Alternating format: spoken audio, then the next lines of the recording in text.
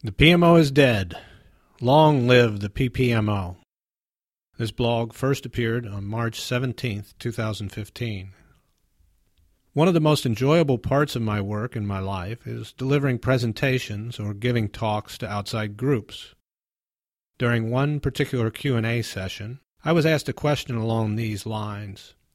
If you had unlimited power in an organization, what would be the very first thing you would do to ensure agility? My answer was, that's easy. The very first thing I would do is get rid of the project management office. At which time I unfortunately took a pause. The collective gasp from the crowd filled that void, and the ensuing murmur drowned out my next statement.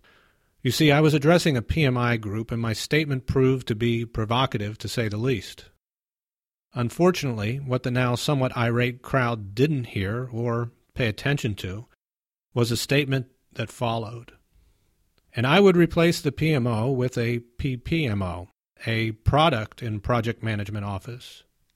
Contrary to their thoughts that I wished to abolish the PMO, I was actually giving them one more letter, another P as it were, a whopping 25% increase in the number of letters. I have railed against project focus other times because it is not a good model when it comes to creating software products. A project has a definite beginning and end, whereas software products do not. Of course, sometimes software products are sunset, but such plans are often not realized as quickly as proposed. For example, I was once put in charge of sunsetting a software product with a timetable of 3 years. Now, 7 years later, I am no longer with that company. The company is no longer in that business, and yet that old legacy software chugs along, making money for its new owner. The funny thing about project management offices and software development is that the majority of their work is really on software products.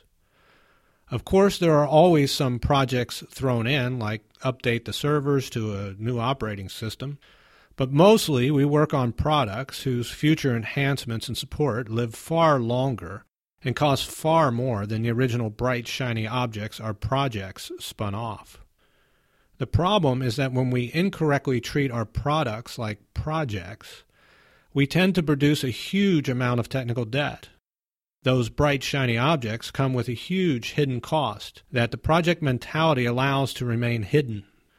When we acknowledge that we are creating products, we tend to take care of the long-term health of the product, and we make better decisions. So let's all say goodbye to the old PMO. It had a good run, but its time has come.